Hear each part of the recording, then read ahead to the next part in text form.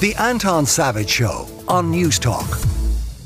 The other conversation that is everywhere in our house, more with the grown-ups, myself and my wife, it's all we seem to be talking about at the minute is Harry and Meghan. It must be talked about at everybody's dinner table at the minute, and we are delighted to have Sinead Ryan, of course, Newstalk's very own Sinead Ryan. She's joined us here to talk about it. Sinead, good morning, how are you?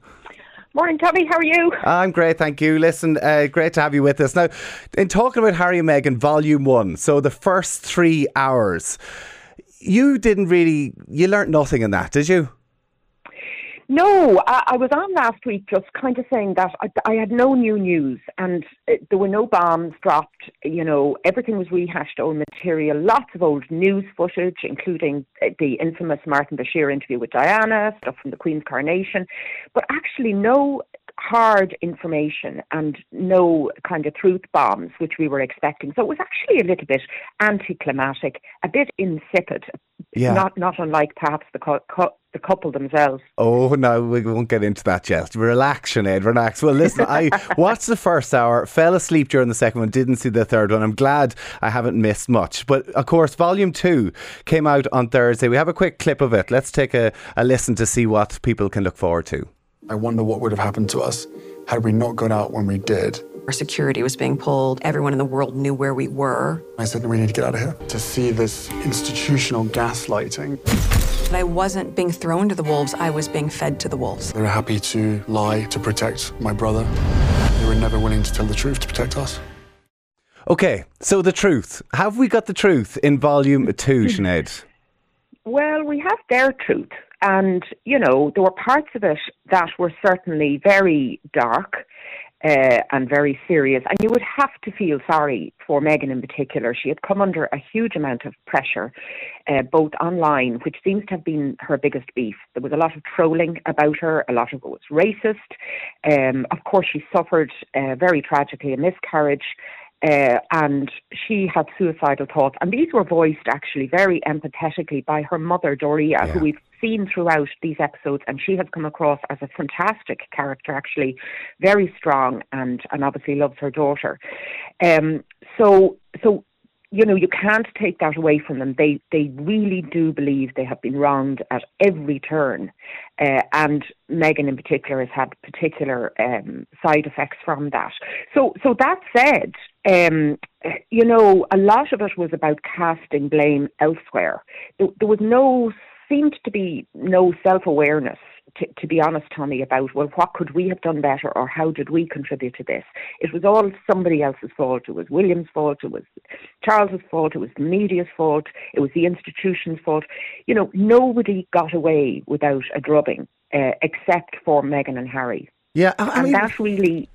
you know, that just makes it difficult to be balanced about it. Well, what I noticed when I was watching the fourth episode, so the first one in Volume 2, was that actually Harry and Meghan became the stars of the royal show. And it took the attention away from the Queen, who was meant to be the number one, or even Charles or Wills and Kate. So they're actually diverting attention. I would like a message in from Kate here saying, were they not just doing the royal job? That's from Tom. I mean, do you think that these stories were kind of planted? Because that's the kind of thing that, like, it seems to be a bit more scathing on the media more than anybody else. They are. Look, it's hard to know where the truth lies, and I suspect it's somewhere in the middle between what Meghan and Harry are claiming and what the palace is saying. Absolutely not. Meghan got a fair old crack of the whip. Their original job was due to be global ambassadors for the Queen's Commonwealth. The Queen was head of state of 16 countries of a 53-country Commonwealth. So it's a huge breadth of countries in this very voluntary organisation. And a lot of them, of course, are countries with people of colour.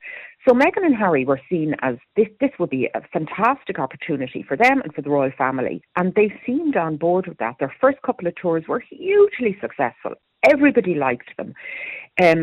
Look, it was never going to be the case that they were going to outshine ultimately William and Catherine, or indeed Charles and Camilla, because there's a line of succession in here. There's a hereditary monarchy. They kept getting the newspaper headlines, and they kept in the front page.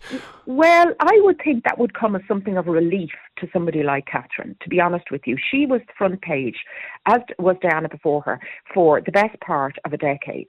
And suddenly somebody bright, breezy, articulate and beautiful comes along and takes the front pages.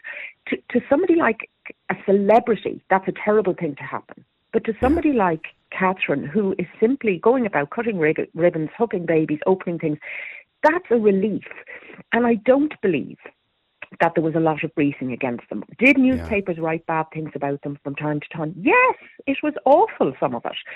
But I really find it hard to believe that it was all coming from the palace. And Meghan and Harry's biggest gripe throughout all of these 6 episodes seems to boil down to one thing, that when there was a lie or as they saw it, a mistruth in the paper, that the palace didn't gear up into action and start suing people left, right and centre. Yeah. That's their gripe. And because they believe that didn't happen and that should have happened, therefore the palace was on the side of the paper. Yeah, well, I mean, they didn't have their back. And you can, listen, exactly as you said, while watching it, you might have your own perception of the two of them, but maybe there's times you kind of see where they're coming from. But at the same time, like, Harry was quite scathing of his brother William and threw out a few things about Charles' dad as well.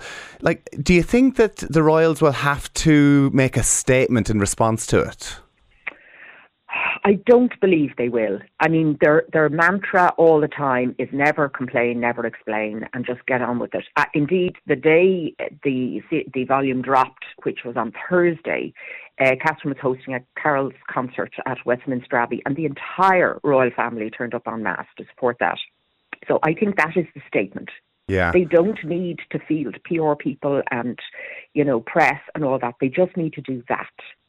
And actually, I didn't see anything in this that they will refute or want to refute. There was one point where a supposed startling text arrived from William in the middle of this. Now, happily, the Netflix film crew was on hand when the text arrived, but we never got to see it. So it was like shocked mouths and, oh my goodness, look at this. But there was no follow-up to say, this has just happened. So lots of kind of teasing, but the stuff didn't really land, for me anyway. Just quickly, yes or no, before we have to get to the break here. The King's coronation is coming up though next year. Do you think that they'll be invited? I think they will be invited, and I don't think they'll go. Oh, they won't go. Can you imagine the drama of that? I mean, honestly, all they do is give out about the media, but to be fair, whenever you click open the newspapers, you scroll online, it's all that you can see on this, and certainly it's got the text lines coming up. Totally self-absorbed narcissist, Harry and Meghan. I mean, my goodness, some of the texts that are coming through in this, incredible. Sinead Ryan, thank you so much for joining us this morning. Great to have you with us. Thanks, Tommy. The Anton Savage Show, Saturday morning at 9 on Newstalk.